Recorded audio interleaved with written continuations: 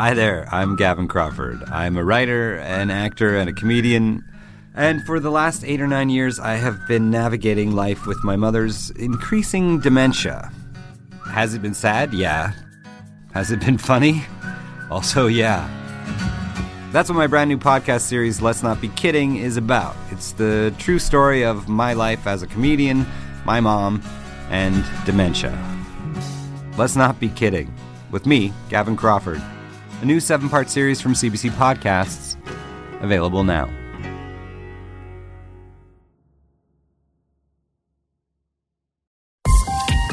This is a CBC podcast.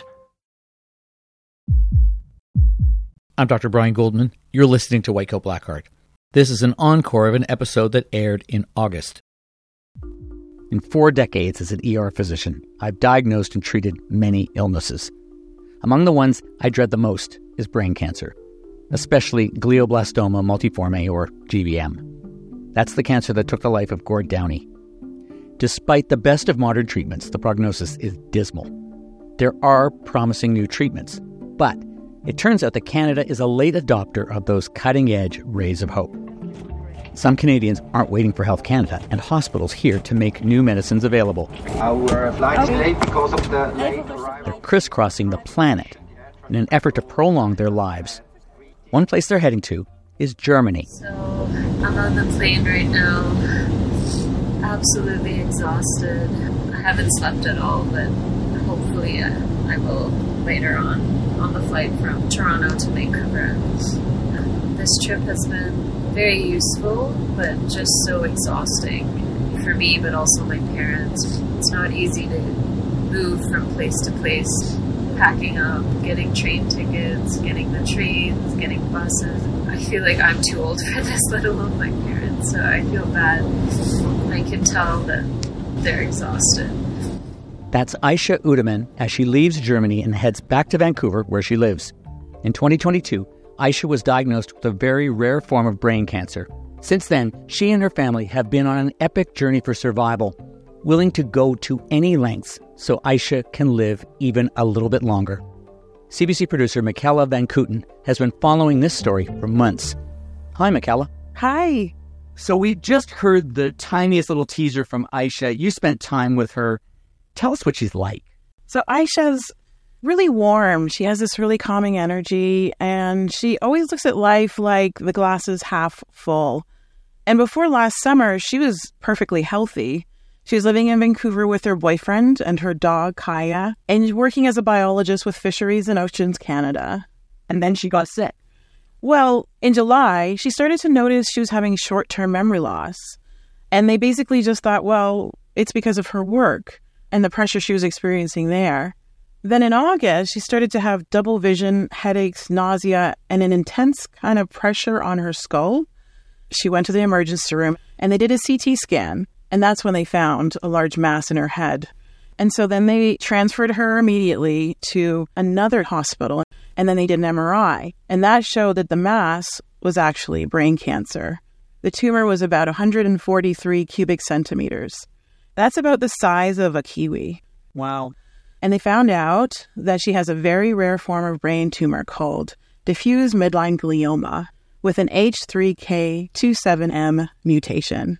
Now, all that tech talk, that's going to come into the story a little bit later on, and it's very, very important. But the first thing that I know about diffuse midline glioma, or DMG, is that I've never diagnosed it before. I had to look it up. And with standard treatment, which we'll get to in a moment, the average life expectancy is just 8 to 11 months. I can't imagine that Aisha took that news well. Yeah, she said that she had a little bit of difficulty at first coming to terms with her diagnosis. I think it was closer to October when I kind of realized what it was that I had. And this is something Elijah told me later, but apparently I would wake up every morning, ask if I had a tumor in my head, and start crying. So I don't remember this happening, but I was just kind of coming to terms, I think, and just understanding what it was I had and what it would mean. You know, Michaela, unfortunately, a lot of the people that I've seen and diagnosed serious forms of brain cancer, primary brain cancer with, tend to be young like Aisha. It's a real shame. She basically went into her 30th birthday and then went into surgery. And that's when they were able to remove about 30% of the tumor. So they weren't able to get it all out. And that tells you a lot right there, that this cancer is incurable, essentially. The purpose of removing that much of the tumor would have been in part to relieve some of Aisha's symptoms by reducing the pressure inside her skull. But 70% of the tumor was still there. So what other treatments did her doctors recommend? Yeah, so she was slated for what's called the standard of care. And that really starts with surgery, which she had. If the person does well enough from surgery and they're able to handle it, they then slate them for radiation. Then they get chemotherapy. What kind of a prognosis was she expected to have? So basically, when Aisha went in with her doctors, they really wanted her to get through surgery. But they did tell her if she did not recover well from surgery, that she would have to go straight into palliative care. So she wasn't given any kind of prognosis, but you looked that up. Actually, once the family found out what she had, they feverishly went online and started looking, and that's when they discovered that the prognosis was 8 to 11 months. But they weren't given the information from the doctors. They were just told that if she didn't make it through the surgery in a way that her body could handle the radiation, they would then put her directly into palliative care. Wow, she's 30 years old, and this is what they're telling her. That's incredible. But that's where this story takes a giant left turn involving her brother. So what happened next? So her brother Dimitri, he's a CFO of a Calgary dental clinic. He also has a degree in cell biology and genetics. And he's been Aisha's biggest advocate. And he describes those days right after her surgery. After surgery, Aisha was quite slow to recover, functionally debilitated. She couldn't speak. She could wiggle toes, squeeze hands, in and out of consciousness on a feeding tube, on a catheter. And we were told if Aisha didn't dramatically improve in 1 to 2 weeks, that would mean that it was because of the tumor and she'd be untreatable and she'd only have a few weeks to live. Palliative care came up and they did tell us that this tumor is incurable and the treatments are just to improve quality of life. So that was the first actual prognosis we received, which is devastating. And Aisha's boyfriend and I kind of tried to push her as much as we could beyond what the hospital was doing. I mean, it definitely helped. We were picking her up and getting her to stand and trying to walk, like getting those movements going. And sure enough, within a week, she improved significantly and they greenlit radiation. I emailed the radiation oncologist. He came within 15 minutes and you could just see how happy he was. And he said, on the spot, she's good. I'm good to radiate. Because I do think nobody really expected her to bounce back from that. And so then they were ready to go into radiation therapy. And after radiation, they offered her the standard chemotherapy, temozolomide. This story has so many twists and turns already. You know, I'm amazed that both she and her family are now living in the moment where we're just surviving the initial phase of treatment. That was the first priority for them, but she still has a prognosis of just 8 to 11 months. And, you know, she was offered standard treatment, but the rest of the story is anything but standard, at least for Canadians. So what happened next? Well, Dimitri is a very determined man and a very loving brother, and he started getting on the internet and looking for studies and any information he could find. And he found that statistically, temozolomide isn't the most effective chemo for the tumor that Aisha has. And he just wanted more options for her. And he found another chemotherapy drug that might be able to help his sister. We came across ONC201, which has much better effects. There was an early trial for ONC201 where it is being tested in a number of different cancers, including brain cancer. They found in the brain cancer group, there was no increase in median overall survival in the group of 40-something patients. However, there was one lady in that group whose tumor shrunk 96%, and she lived 4 years. So then they investigated this lady, and they found out that she had this specific mutation that Aisha has. We're lucky we live in the age of the internet, where you can Google these things, you can find online communities. There's all these Facebook groups for brain tumors, tons of them. So you find people who are similarly affected, you find patients, you find family members, you kind of find outliers, which is huge, because you find one person who survived or you find 5 people who survived. It's not game over. So, you know, the chances are slim, but they're non-zero. And I did ask Aisha's oncologist about ONC201, and they said that's something worth looking at, but they don't know how to secure it. So it turns out that there's this other drug, ONC201, that doesn't help the majority of patients with DMG, but could potentially help patients like Aisha who have this very specific mutation. And Dimitri figured out all of this himself. This is already amazing, but what does he do next? There came a point in time when he thought, well, I need what he calls a quarterback to figure all this out and what to combine with what therapies to combine with what therapies. So he found a doctor named Dr. Raymond Chang. He's a doctor from New York, an internist. He specifically works with people with brain tumors, and he helps them to live longer by combining standard treatment with other treatments like new chemotherapies and vaccines. So Dimitri just cold called him. Dr. Chang agreed, and he said he would help Dimitri figure out what therapies together would be the most helpful for Aisha. So Dr. Chang sounds a lot like a super navigator, like a navigator on the cutting edge. So what treatments does Dr. Chang recommend for Aisha? So they came up with a three-pronged approach. The first is the chemotherapy drug ONC201 that we talked about, and it's been found to kill cancer cells without killing regular cells. So it's showing potential for treating people with the exact same tumor that Aisha has. And she's been on the drug since January. It's approved in other countries, but we've found out that the drug is also in the early stages of clinical trial in Canada. But still, people can't get it here. The second prong is ONC206. So this is a drug that they will put her on if they think that she needs it. Its lab results have found that it causes a stress response inside the tumors, causing them to kind of get stressed out to lay die without affecting normal cells. And then lastly, they're looking at what's called a program of vaccines. And these are also available in other countries. And a recent global clinical trial found out that vaccines have been shown to prolong life in brain cancer patients. It bears repeating that none of these treatments are currently available in Canada. So the challenge is to try to acquire these treatments. And I guess there's many obstacles. One of them is that you have to travel, but another one is the cost. Any idea how much all this experimental therapy costs? Well, the total cost for the plan that they put in place is going to be $250,000. Wow. Yeah, I know. And that's just in the first year, because the way that the treatments work is that you have to basically stay on them at different schedules.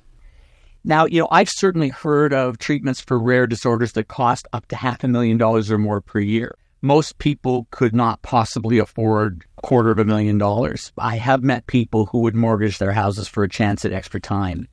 Is there any hope that BC, the province where Aisha lives, might pay for the treatment? So what the family has decided to do is to, on an ongoing basis, assess which treatments they're going to keep, giving Aisha, working with Dr. Chang to figure that out. And that helps them try to figure out how much money they need to come up with. And to help them continue to deal with these costs that are not going to end, they have made a request to the Medical Services Plan in British Columbia to help them pay for it because it's a treatment she really needs. And so her doctor is on board with this, and they have signed the letter that has gone to the Medical Services Plan. You talked to cancer experts in Canada. What do they think of Aisha's proposed treatment plan? Well, I spoke to Dr. Sheila Singh. She's been on the show before. She's a division head in neurosurgery at Hamilton Health Sciences. She's also director at the Center for Discovery in Cancer Research at McMaster University. And here's what she had to say. I'm very favorable, I'm optimistic about ONC201 and ONC206. They've been shown in experimental and preclinical settings to have anti-cancer effects, which is really good. And they've been tested on patients who have histone-mutated gliomas, high-grade gliomas, like the one I think you described that your patient has. And there's a subpopulation of patients that have shown extended survival in the trials that have been done so far. So very hopeful, promising therapy that's going through the proper channels. So is Dr. Singh in favor of Canadians making like Aisha's brother Dimitri and seeking treatment in other countries? Dr. Singh does have concerns about that. Here's what she had to say about those concerns. Most trials in malignant glioma, they tend to fail late. So they show promise in stage 1 and stage 2 trials, but the majority of them fail at stage 3. And that's where you have to demonstrate efficacy at a population level. So what that means is that the majority of patients have to show a survival benefit. And the sad outcome with most GBM or mutant glioma trials is that it's a minority of patients that show the survival benefit, not the majority. And that's where people don't then take that to the market to develop as a drug. Dendritic cell vaccines also very promising. There are trials run not only in Germany, but in the US. Again, the same issues that I mentioned with ONC201 and ONC206. So I think the patient that you're interviewing is positioning herself in the best possible place to get benefit from the most experimentally promising things in trial right now. She's found them, and I'm happy for that. It's one thing to find alternative treatments abroad. It's another to have a healthcare provider in Canada who is willing to provide aftercare. These experimental treatments carry side effects that may have to be managed here in Canada. So I'd like to know, is Aisha's healthcare team in British Columbia willing to do that? Yes, she's been very lucky. Once she approached them with the treatments that her and her brother found online, they were really open to discussing these options. And then when she approached her doctors about ONC201 specifically, they actually knew about the drug, but they also knew that they weren't able to access it for her. I'll let Aisha explain. The oncologists here know about ONC201. Like, they've heard of it. I think they themselves know that it's a more targeted therapy for me to take compared to temozolomide. So they were helpful and gave us, letters to bring with us when we came back from Europe with the medication. Yeah, they seem pretty supportive, and I think they, more than anything, they understood why we wanted to try this treatment compared to what was offered in Canada. Yeah, and so Aisha's Canadian cancer team follow her every few months or so with MRIs, and then they interpret the MRIs for her. So they're managing her care in Canada as well. Yet if Aisha and her brother had not done their own research, they wouldn't have found out about ONC201. That is a big question of mine, like why we weren't sort of told by them that this option that's more relevant for people like me exists, just not in Canada. We'll be right back. From CBC Podcasts and The Fifth Estate, Brainwashed is a multi-part investigation into the CIA's experiments in mind control. From the Cold War and MKUltra to the so-called War on Terror. We learn about a psychiatrist who used his patients as human guinea pigs and what happens when the military and medicine collide. Listen to Brainwashed on the CBC Listen app or wherever you get your podcasts. You're listening to White Coat Black Art. This week, a 30-year-old woman named Aisha Uduman has an inoperable brain tumor. She has tossed the treatment plan her doctors in Canada recommended in favor of experimental therapy made in Germany. It costs $250,000, and it's Aisha's best hope of living longer. And I'm joined in the studio by Michaela Van Kootenen, who has been following Aisha's story. Michaela, as we heard off the top, Aisha was recently in Germany. Remind us why she and her family go there.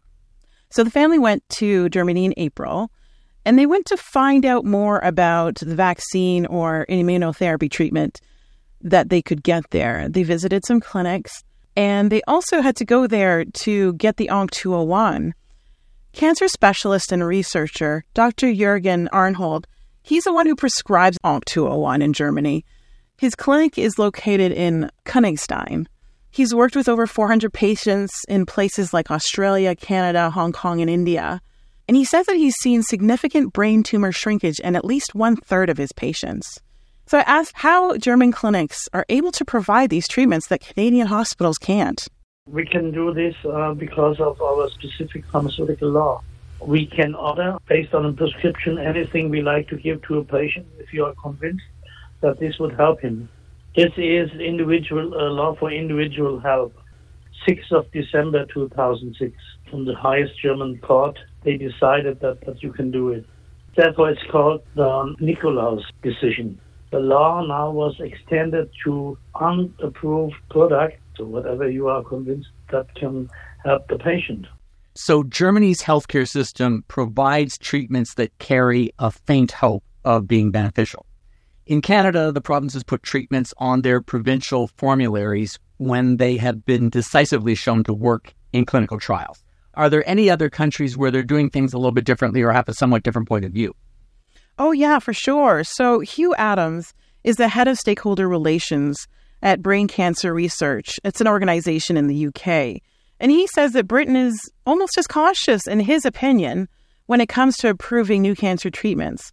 And it causes people in the UK as well to seek treatments in other countries. People are travelling abroad, self-funding treatment abroad, because our NHS system isn't innovative. It's not working in a kind of an effective, enabling way. In the UK, it's sort of a way that we view ourselves. We view ourselves, the NHS, our healthcare system, is something that's provided to everybody free of charge, and it's something that we're incredibly proud of. But we do believe them, and that when we need it, it's there for us. And there's more and more stories now of people sort of being told, actually, oh, you've got a brain tumour, we can't do anything for you. And that sends people abroad, self-funding. This is happening in the UK, even though there are some treatments, like vaccines, that are offered there and not approved in Canada.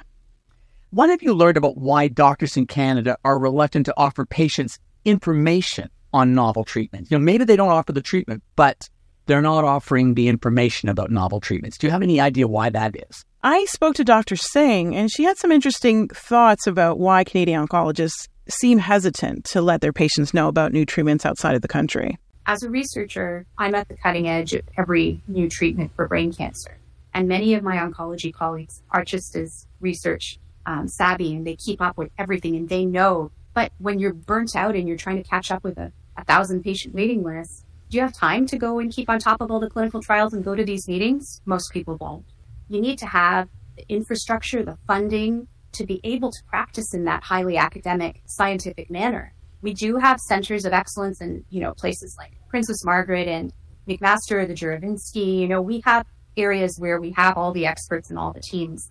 And I think it's not that they're worried about the risk. I think what it is they're worried about presenting a treatment option that may not then be accessible to patients. So it comes back to access. You don't want to offer something and then find out, but it's going to cost you $45,000 to get those 2 treatments, and sorry, it's not covered. That feels horrible.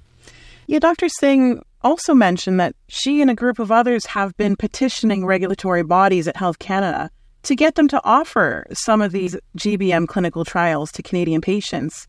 So let's get back to Aisha. What does she want Canada to do, its cancer system? What does she want Canada's system to do now regarding cancer treatment that it's not doing? Yeah, well, I'll just let her tell you.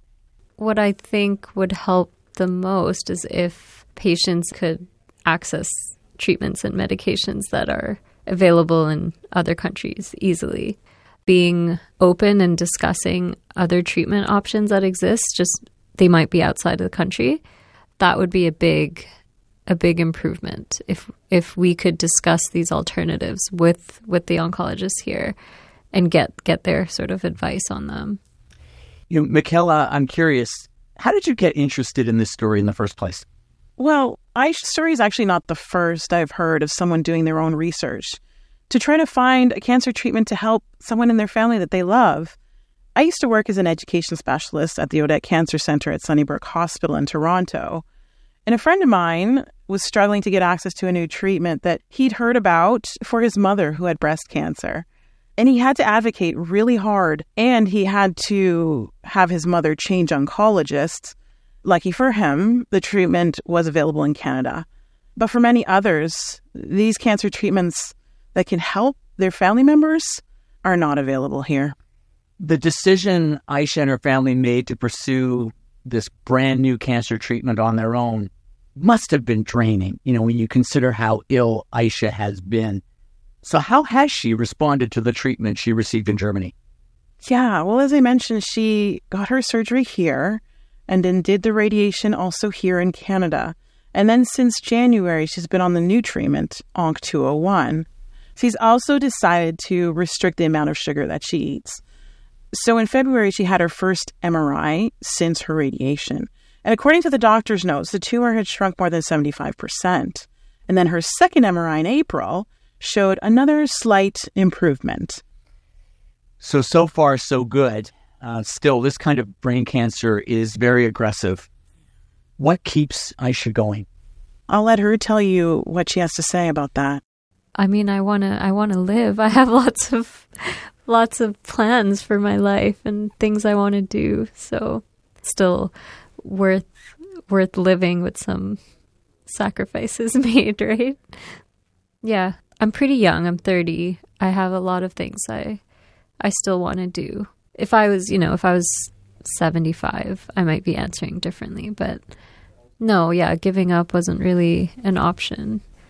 And I'm very thankful to have like people around me that I do, because they wouldn't have let it be an option either. What I did tell Aisha is we're going to try to cure this. And if at any point things take a step back, I'll let you know. But until then, don't worry about it. Enjoy your life. Do the things you need to do.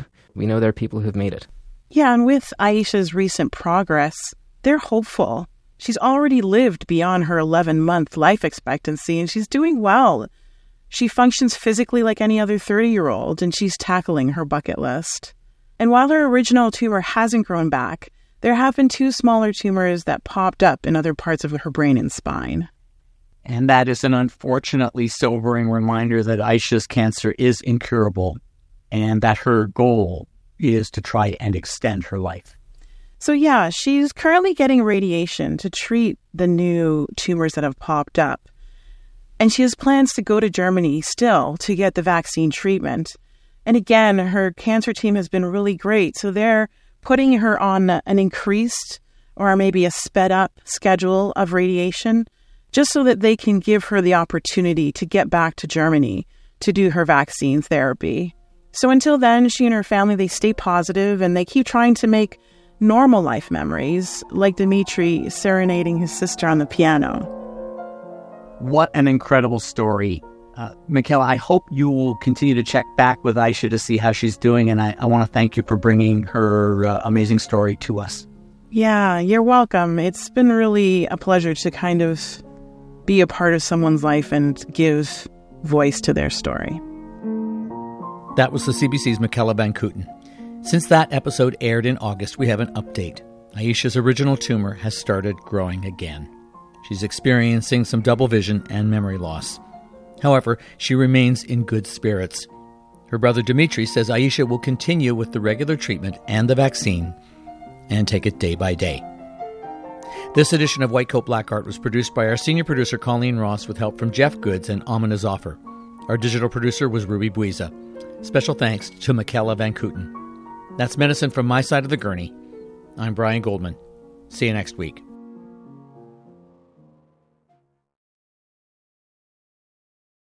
For more CBC podcasts, go to cbc.ca/podcasts.